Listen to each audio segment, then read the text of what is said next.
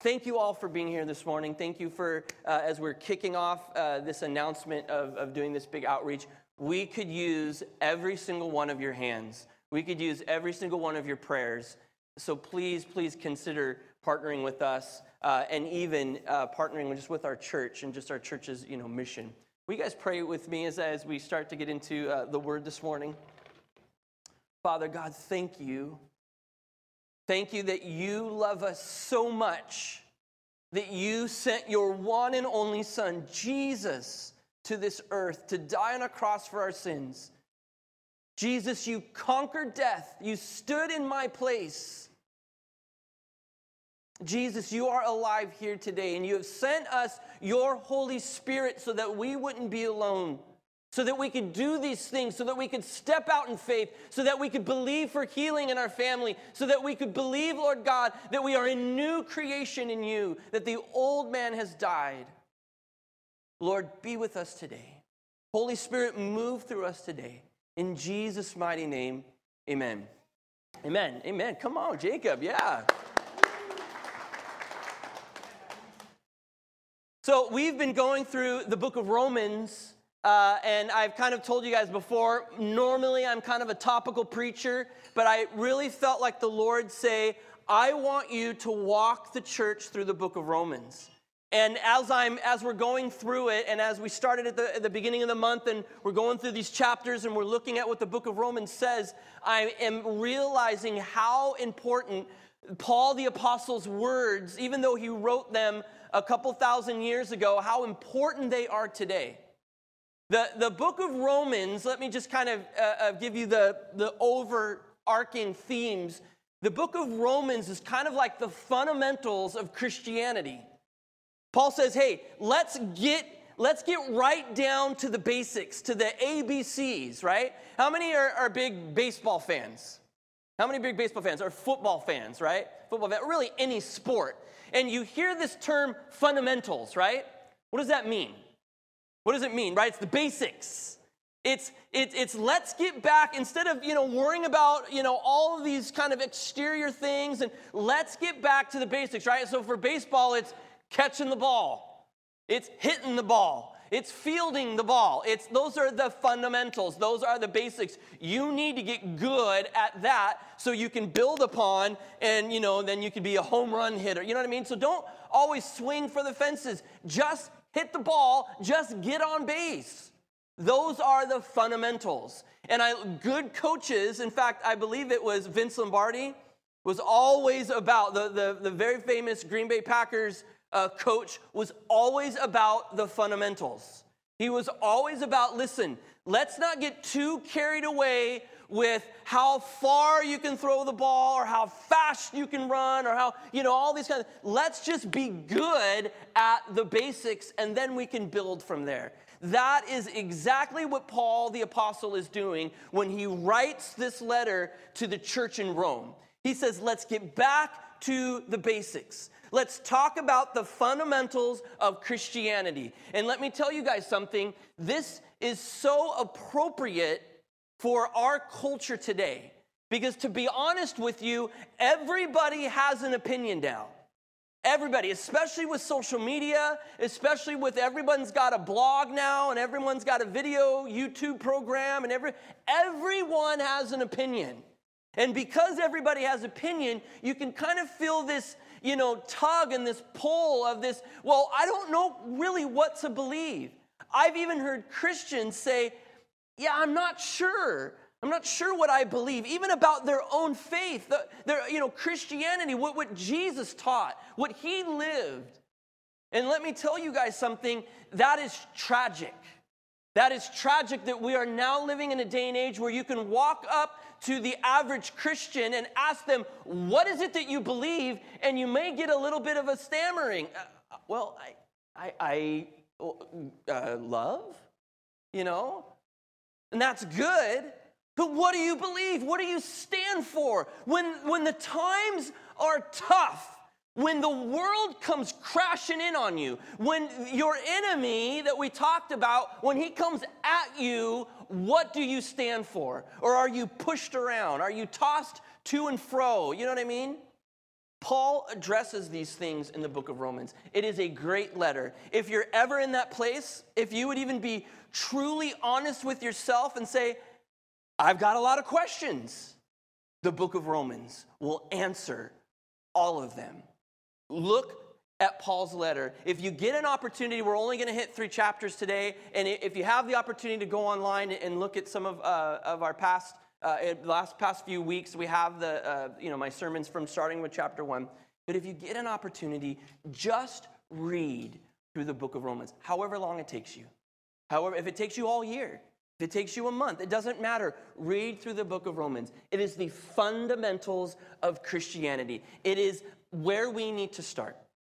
So let's look at it. We're going to start in Romans chapter 9. We've been, in Romans from 1 all the way to here. And you see a theme. Paul, the apostle, hits all of the hard stuff. He says, basically, Paul kind of says, I got some good news and I got some bad news. What do you want to hear first, church? And so, of course, he lays out the bad news. He says, guys, sin is real. Sin is a real thing. And Paul says, guess what? All have sinned. All of us. There's not one person in here who's perfect. Okay, maybe my wife. Maybe. She's pretty darn close. But none of us are perfect. And Paul addresses that. But then Paul says, okay, now that I just bummed you out, now that I just got you, kind of punched in the gut and don't know what to say, Paul says, but guess what? All you have to do is believe that Jesus Christ came and died on a cross for your sins. All you have to do is have faith that he is the Messiah that was talked about so long ago that has come to set you free. Paul says for the wages of sin, that the payment of sin is death. The only way, how your life is going to end is in death. But listen, you may die physically, but you don't have to die spiritually. Your spirit can go on for eternity with your Creator. You do not have to be separated from him. That's the good news. Amen? Amen? So let's get into it. Come on, I love that you're in here, Jacob. He's keeping me encouraged. Little Jacob's encouraging me this morning. Chapter 9, starting in verse 1. With Christ as my witness, I speak with utter truthfulness. My conscience and the Holy Spirit confirm it. My heart is filled with bitter sorrow and unending grief for my people, my Jewish brothers and sisters. I would be willing to be forever cursed, cut off from Christ, if that would save them. So Paul jumps into this chapter and he kind of focuses back. He does talks to the Gentiles, which is us. If you guys didn't know what a Gentile was, if you're not a Jew, you're a Gentile. Okay, there's just 2 types of people Paul's addressing. The Gentiles and the Jews, okay? So he kind of goes back and forth talking to the Jews and then talking to the Gentiles, talking to the Jews and talking to the Gentiles. So he's kind of going back and he's talking to the Jewish people again, and he's lamenting.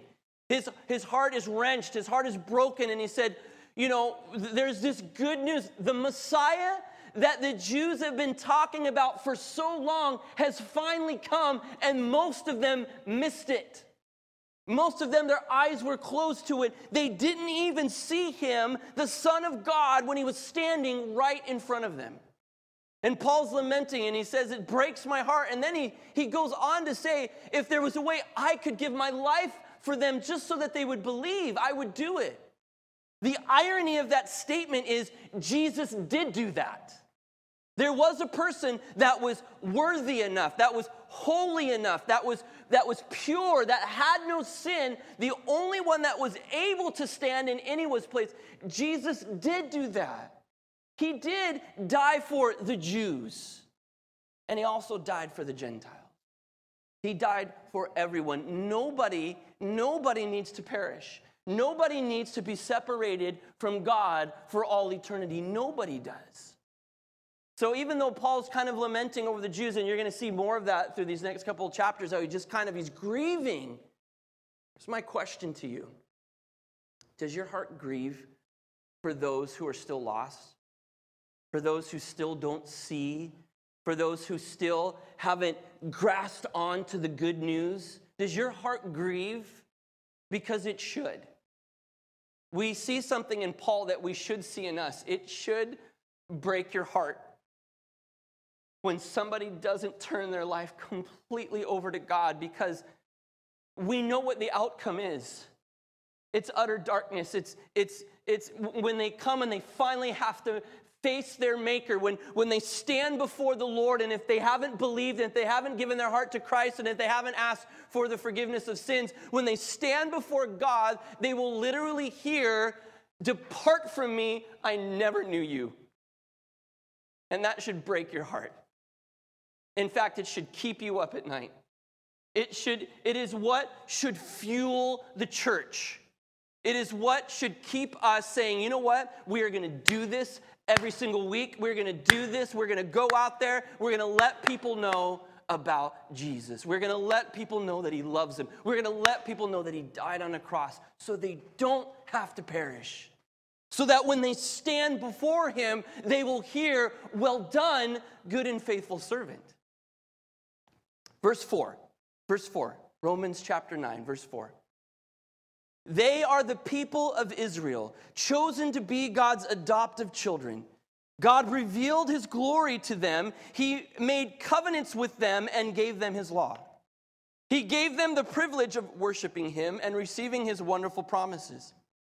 Abraham, Isaac, and Jacob are the ancestors. And Christ himself was an Israelite as far as his human nature is concerned, and he is God, the one who rules over everything and is worthy of eternal praise. Amen? Amen. Thank you, Jacob. Dude. So let me explain something here. What is Israel's purpose, right? Have you been hearing a lot about Israel lately in the news? Some of you may just think Israel's just another nation. They're just another country. They're just another group of people. But really, they are God's chosen people. There is a reason why you hear a lot of talk about Israel. They were the first people that God revealed himself to through Abraham. He was Abram, and then he turned his name to Abraham, and he said, "You will be the father of many nations." Not just a great nation. He said, many nations. You will be the father of many nations. And the whole purpose of him, people say, well, why? I mean, are the Jews special? Are they, what is it? God wanted to reveal himself to a world that could not see him. Okay? Because of sin, all right, let's go all the way back to the beginning. Adam and Eve. When God created Adam and Eve, he created them perfect. The world was perfect. There was no sin, okay? Then sin entered the world because Adam and Eve disobeyed God. We all know the story. They make cartoons about it, and all this kind of stuff. There's the apple, and there's the snake, all right? We all know the story. Because of man's sin, because God is holy, he had to, not because he wanted to, had to separate himself from his creation. But he wasn't going to let sin stop him from chasing after us and letting us know how much he loves us. So he went and he finds Abraham and he says, "I want to use you. I want to make you a great nation so that the whole world will be blessed. I want the whole world to see me, and I'm going to use you, the nation of Israel, the Jews, to do it." The problem is the Jews rejected him. We know throughout, if you just go look in the Old Testament, it was just this, they back and forth and back and forth and back and forth. And then that's when Jesus came. That's when the fulfillment of the law came through Jesus Christ. So now let's jump back into, we're going to skip all the way to verse 25. I'm trying to fly through these chapters. Verse 25, concerning the Gentiles, that's us, unless there's Jews in here. Concerning the Gentiles, God says in the prophecy of Hosea, "Those who were not my people, I will now call my people, and I will love those whom I did not love before." And then at the place where they were told, "You are not my people," there they will be called children of the living God. And concerning Israel, Isaiah the prophet cried out, though the people of Israel are as numerous as the sand of the seashore, only a remnant will be saved.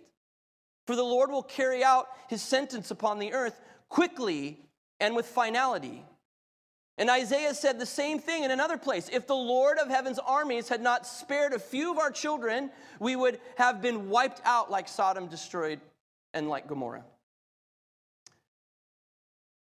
God's chosen people, the Israelites, which are, by the way, they are still his chosen people, even though they rebelled against him, even though they turned their backs on him, and even though he had to come in and he had to punish them, he didn't wipe them out.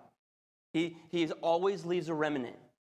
He always leaves, a faithful few. But then he turns and we've discovered through, the life of Christ and now even Paul, we discovered that God's calling, God's, plan isn't just for the Jews. It's also for us. It's also for the Gentiles. It's also for every single one of us all over the world. And now, this is what's amazing. He doesn't just use the Jews to let people see him. He uses his church. That is the new covenant. There's the old covenant, and now there is the new covenant through Jesus Christ. Let's jump to verse 30. Next, verse 30. Still, Israel's unbelief. What does all this mean? Even though the Gentiles were not trying to follow God's standards, that's us again, they were made right with God, and it was by faith, there's that word again, by faith that this took place. But the people of Israel who tried so hard to get right with God by keeping the law never succeeded. Why not? Because they were trying to get right with God by keeping the law instead of by trusting in him. They stumbled over the great rock, or called the cornerstone. They stumbled over the great rock in their path. God warned them of this in the scripture when he said, I am placing a stone in Jerusalem that makes people stumble, a rock that makes them fall. But anyone who trusts in him will never be disgraced. What does this mean for us as the Gentiles? Even though that we were not trying to follow God, even though that we were not seeking after God, he still revealed himself to us. Paul talks about this stone, which is Jesus, that the Jews just can't seem to understand that he is the Messiah. We are still seeing today, as many Jews still don't believe that the Messiah has come. Yet we are seeing, as you're seeing the church, which are, mainly Gentiles, believing that Jesus is the Son of God. And we're seeing this all over the world. It doesn't matter who you are. This is what God's trying to say. It doesn't matter who you are. It doesn't matter if you're Jew. It doesn't matter if you're Gentile. It doesn't matter what your background is. It doesn't matter what religion that you came out of. That Jesus says, all you have to do is believe in me. Believe in me. Chapter 10, verse 1. Dear brothers and sisters, the longing of my heart and my prayer to God is for the people of Israel to be saved. So he goes back there. He's like, listen, I know I'm being hard on my people, but listen, the longing is still that they would be saved. The longing is still that they would come to understand that Jesus Christ is the Messiah that they're still waiting for. Verse 2, I know what enthusiasm they have for God, but it is misdirected zeal. For they don't understand God's way of making people right with himself. Refusing to accept God's way, they cling to their own way of getting right with God by trying to keep the law. There it is again. They seem to stumble over the fact that they're trying to keep the law. For Christ has already accomplished the purpose for which the law was given. As a result, all who believe in him are made right with God. Listen, we do this as Christians too. We get caught up in the rules, right? We get so caught up, and let me explain that. We get so caught up in I need to be a good person. That's it, as long as I'm a good person. The problem is, and I'm going to be very honest with you, I don't know about you, I am not a good person, okay? I am not a good person. In fact, hang out with me long enough, go driving with me, let's get on the freeway, all right? And you will find that I turn evil very quickly, all right? That all of a sudden curse words seem to fly out of my mouth when I'm in the fast lane And someone from the slow lane who's going 40 miles an hour decides to come all the way in the fast lane. I lose my salvation. None of us, not one, including me, most of all me, just like Paul says. Paul starts off, one of his letters to Timothy by saying, I am the chief of sinners. When I'm standing in front of you and I'm saying, repent, I'm telling you that I am the worst of them all. Paul was a murderer. And yet he became an apostle for Jesus Christ. Listen, I don't know where you come from. I don't know what you've done. I don't know how bad you think you are. But there is nothing that can separate you from the love of God. If even a murderer like Paul can stand in front of the church and encourage them and speak life into them, then so can you. Then so can you. We need to not get hung up in the rules. Okay, they're there, and here's the thing. We don't throw the rules out. But what happens is you could become a slave to the rules. And by the way, I have seen this in church, okay? I've been around church long enough that everybody starts kind of looking at, you're not doing this, and you're not doing that, and you're not, everybody's in a different place. The rules are there because we need them, but it's not what saves us. The rules aren't what save you. Okay? The only thing, and Paul stresses it over and over and over because we are children, we need to hear it over and over. The only thing that will save you is faith, is belief that Jesus Christ is the Son of God. That is it. So if you go tomorrow and you break one of the rules, or you sin, or you stumble, guess what? You're still saved. You're still loved. It doesn't get you kicked out. You know what I mean? It's not the kind of religion we are. It's faith, and faith alone. And it's your faith, not mine. I can't save you. Only your faith in Jesus Christ. Chapter 10.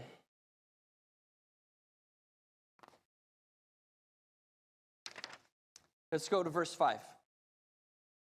For Moses writes that the law's way of making a person right with God requires obedience to all of its commands. There we go again, But faith's way of getting right with God says, don't say in your heart who will go up to heaven to bring Christ down to earth, or don't say who will go down to the place of the dead to bring Christ back to life again. In fact, it says the message is very close at hand. It is on your lips and in your heart. And that message is the very message about faith that we preach. Here it is, you guys. Here it is, the fundamentals.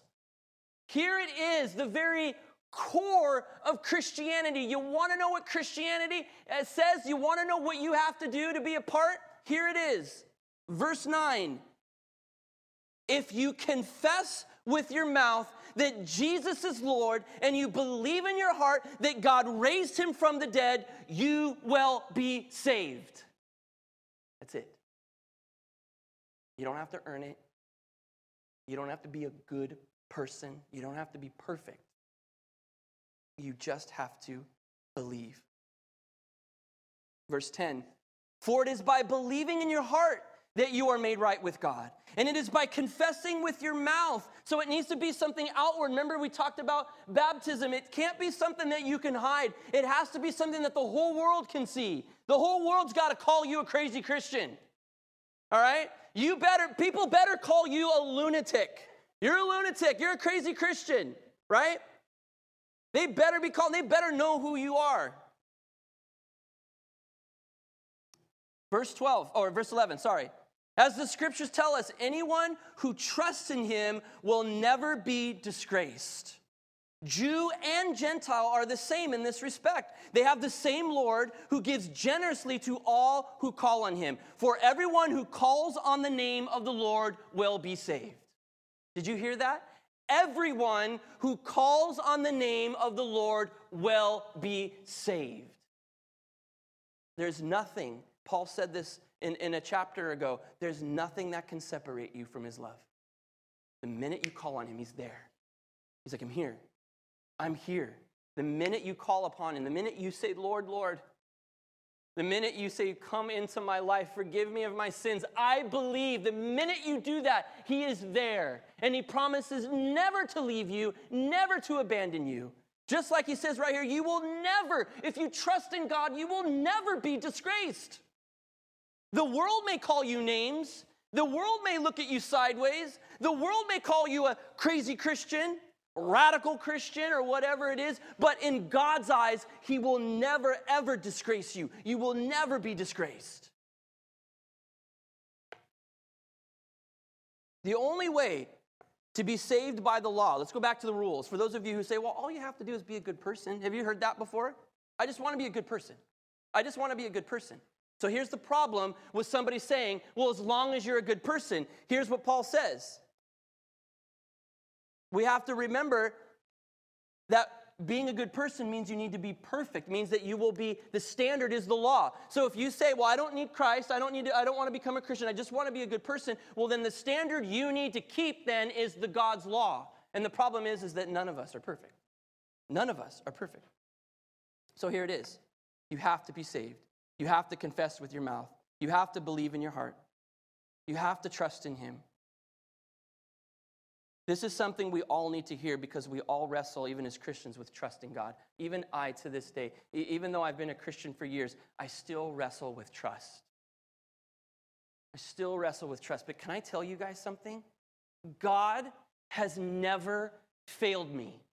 Man has failed me. People have failed me. Family has failed me. The church has failed me. But God has never failed me. Every time I've called out to him, he has been there. He has been there for me. Verse 14. But how can they call on him to save him unless they believe in him? How can they believe in him if they've never heard about him? How can they hear about him unless someone tells them? And how will anyone go and tell them without being sent? This is why the scriptures say, how beautiful are the feet of messengers who bring the good news. You guys, that's the question you should be asking. How is the world going to know this secret that we've got? How are they going to know unless you bring it to them? And here's the thing, you all have a sphere of influence. I can't go to your school. I can't go, to your community. I can't go into your home. I can't hang out with your family. That's why God put you there. And how beautiful are the feet. How beautiful are the feet that bring the good news. My question for you guys, church, is, are you doing that? Are we doing that? We have a job to do. When we become disciples of Jesus, we now take on the mantle of being the light of the world. Remember that God had initially come to the nation of Israel, and they were going to be the light of the world. They were supposed to be the example. They were supposed to be, when the world saw Israel, they were supposed to see God. But now it's our job. Now it's the church's job. When people see you, do they see God? When people see you, do they see God? Now, I'm not saying, again, don't get hung up in perfection. Don't get hung up on I got to be this perfect person. That's not what I'm saying. But when you're going through hard times, do they see you trusting in God? When they see you broken, do they see you calling out to God? When they see you lacking, do they see you believing and trusting that God will provide? You know what I mean? Do they see those characteristics in you? That you know that God is there for you, that he won't abandon you. Verse 16. But not everyone welcomes the good news. For Isaiah the prophet said, Lord, who has believed our message? So faith comes from hearing, that is, hearing the good news about Christ. But I ask, have the people of Israel actually heard this message? Yes, they have. The message has gone throughout the earth, and the words to all the world. But I asked, did the people of Israel really understand? Yes, they did. For even in the time of Moses, God said, I will rouse your jealousy through people who are not even a nation. I will provoke your anger through the foolish Gentiles. And later Isaiah spoke boldly for God, saying, I was found by people who were not looking for me. I showed myself to those who were not asking for me. But regarding Israel, God said, all day long I opened my arms to them, but they were disobedient and rebellious. Listen, we need to not get hung up on whether or not, the Jewish people are going to, eventually come to know who Jesus Christ is. What we need to be concerned about is, are we being Christ to people, Jews or Gentiles? And the truth of the matter is you are going to run into people that when you share with them the good news, they're still going to reject it. That's just the truth. And that's because God gave us free will. And again, don't be concerned about how they react to you. Only be concerned if you're giving the opportunity. Because to be honest with you, if we keep our mouth closed, then their blood is on our hands. Their blood is on our hands if we don't speak, if we keep this secret to ourselves. Chapter 11. All right, this is it. Verse 1, I ask then, has God rejected his own people, the nation of Israel? Of course not. I myself am an Israelite, a descendant of Abraham, and a member of the tribe of Benjamin. No, God has not rejected his own people, whom he chose from the very beginning. Do you realize that the scriptures say about this? Elijah the prophet complained to God about the people of Israel and said, Lord, they have killed your prophets and torn down your altars. Am I the only one left? And now they're trying to kill me too. And do you remember God's reply? He said, no, I have 7,000 others who have never bowed down to Baal. Paul talks about Elijah, and there's a story in the Old Testament where Elijah's out there, man, and he is all by himself. And he is fighting. He is out there. I mean, they do this big old thing where they build an altar to Baal and they build an altar to God, and Elijah's out there. He's all by himself, and then there's all these prophets of Baal, and they're all wailing and trying to call down their God, and literally Elijah stands there, and he says, you know what, I'm going to take this a step further. I'm going to soak with water my altar, and God is still going to consume it. And of course he does. He calls down God. Not only does God consume Elijah's altar with fire, but then it even consumes the prophets of Baal's altar, and then, they slaughter them. God completely wipes them all out. Elijah basically wins. He shows us God is real. But then after that, he runs and he's like crying and he's lamenting and he's like, oh God, I'm all by myself. I'm doing this all by myself. And God says, Elijah, stop whining. There's others out there. Don't worry about it. And I don't know, I kind of, for you Christians who you're going at it and you kind of see, man, I feel like I'm doing this all alone. The world's, falling apart. Every time I get on the news and we just feel so isolated and we feel so alone. Let me tell you, you guys, the church is out there. They're fighting. Don't allow fear to grip you, because all fear will do is isolate you and get you to and lock your doors and things like that. But if the church, if the church, Christ's church all over the world, if we would unite together, we would be a force to be reckoned with. The gates of hell will not prevail against God's church. Amen? Thank you, Jacob. Dude. Verse 5. It is the same today, for a few of the people of Israel have remained faithful because of God's grace. His undeserved kindness is choosing them. And since it is through God's kindness that it is not by their good works. There it is again. It's not by works. It's not about being perfect people. It's not about keeping the law. For in that case, God's grace would not be what it really is, free and undeserved. So this is the situation. Most of the people of Israel have not found favor of God they are looking for so earnestly. But a few have, the ones God has chosen. But the hearts of the rest were hardened. As the scriptures say, God has put them into a deep sleep. To this day, he has shut their eyes so that they do not see, and closed their ears so that they do not hear. Likewise, David said, let their bountiful table become a snare, a trap that makes them think all is well. Let their blessings cause them to stumble, and let them get what they deserve. Let their eyes go blind so they cannot see, and let their backs be bent forever. Paul's trying to point out that not all Jews rejected the good news, and Paul himself is a Jew. And remember, God chose the Jews to be his people, through whom the rest of the world would find salvation. But this doesn't mean, and let me explain to you something, this doesn't mean that just because you are a Jew, you get a free pass.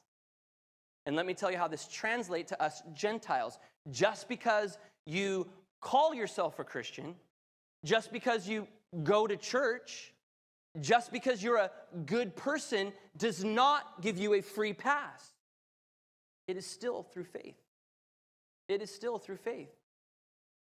Paul was trying to make a really hard point that just because they had the title Jew over them, just because they were born in the Jewish family, did not give them a free pass. They still have to come to a place of belief on their own. And for us Christians, just because you were born into a Christian family does not immediately that imparts onto you. Faith still is a personal decision for every single person. It's not something you're born into. It's not something you're married into. It's not, well, if I hang out with a bunch of Christians, or even if you go to church. That does not make you a Christian. It's through faith. It is through faith alone. That's it. It's simple. It's easy. Yet, why do we struggle with it so much? Verse 11. So did God's people stumble and fall beyond recovery? Of course not.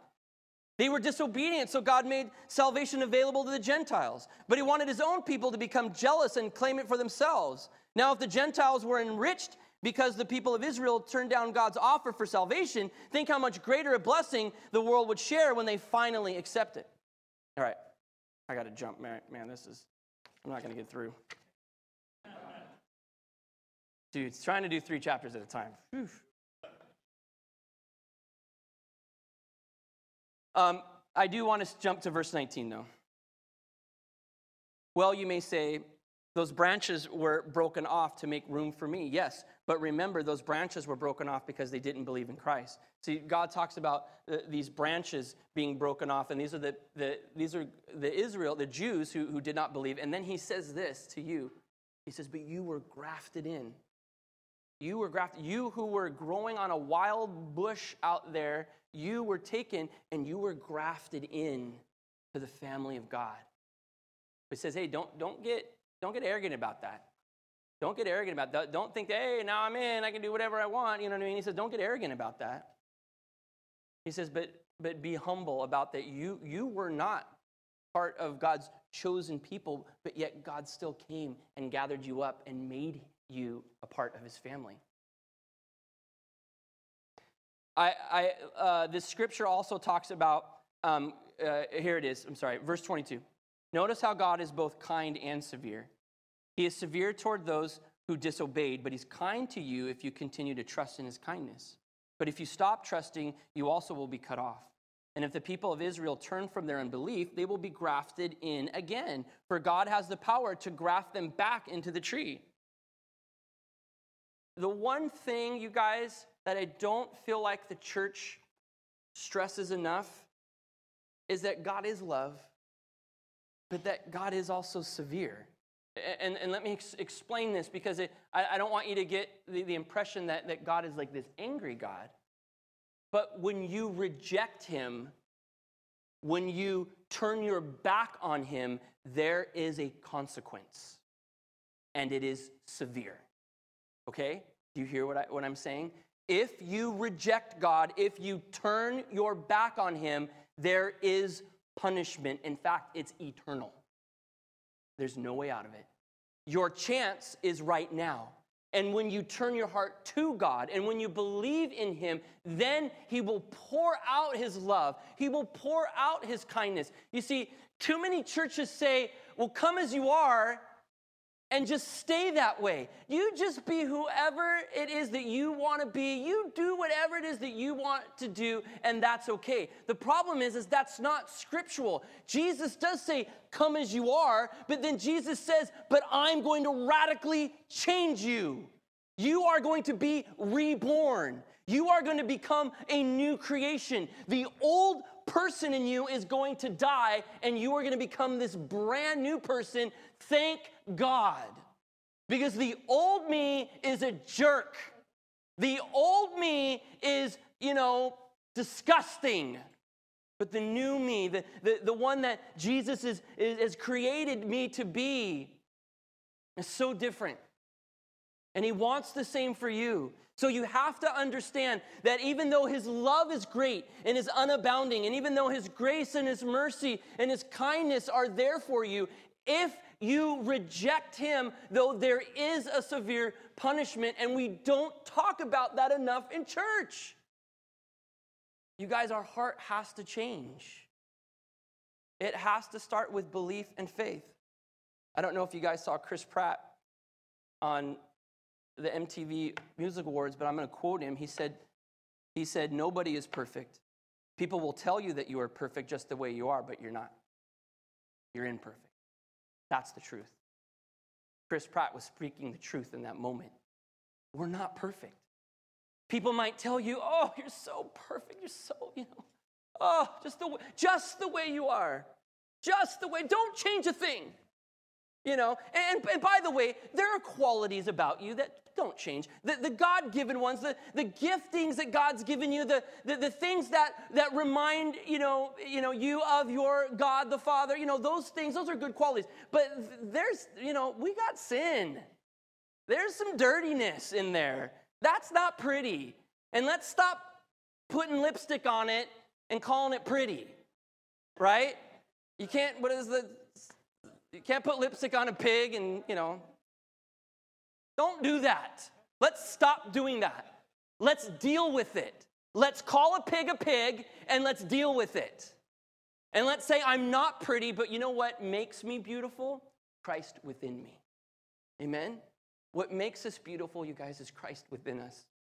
What makes us beautiful is when people see us dying to our flesh and living in the Spirit. That's what makes us beautiful. That's what God always intended. All right, here we go. Last few verses.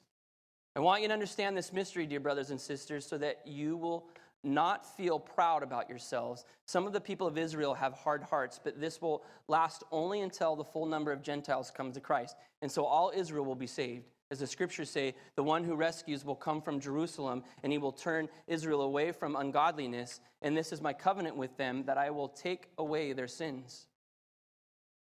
What does that mean, Israel will be saved?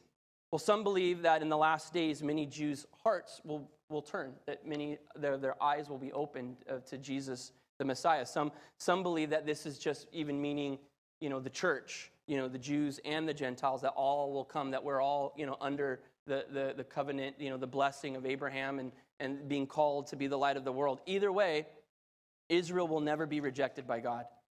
Just like the church, you guys, will never, ever be rejected by God. I just want to say this. Some of you have been wounded by church. Some of you have been hurt by the church. Some of you have gone to places, and this has happened to me. So I speak from experience. But I want you to know something. Just like God will never turn his back on his people because he made a covenant with them, God will also never, ever turn his back on his church. Now, there might be imperfect people, and to be honest with you, we're all imperfect churches, but God won't turn his back on his church, so that when we gather like this in his name, he will be here.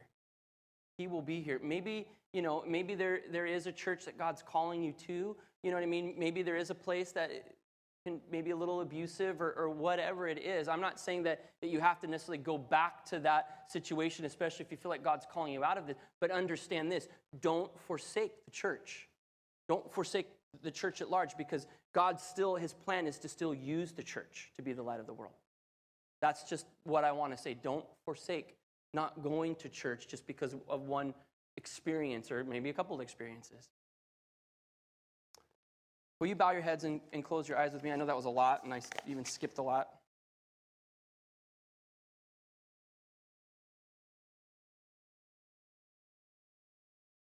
While everyone's head is bowed and eyes are closed, I just want to ask this question. Paul repeats it over and over and over again. The only way to salvation, the only way to be saved, is belief in Jesus Christ. That is it. You can't get there by being a good person. You can't get there by following a set of rules. You can't get there on your own power or on your own beliefs. It is only belief in Jesus Christ. So I ask you this. If you have never, ever, ever accepted Jesus Christ into your heart and into your life, and you would like to make that decision right here and right now, so that you know when you stand in front of God on that day that you will hear, well done, good and faithful servant.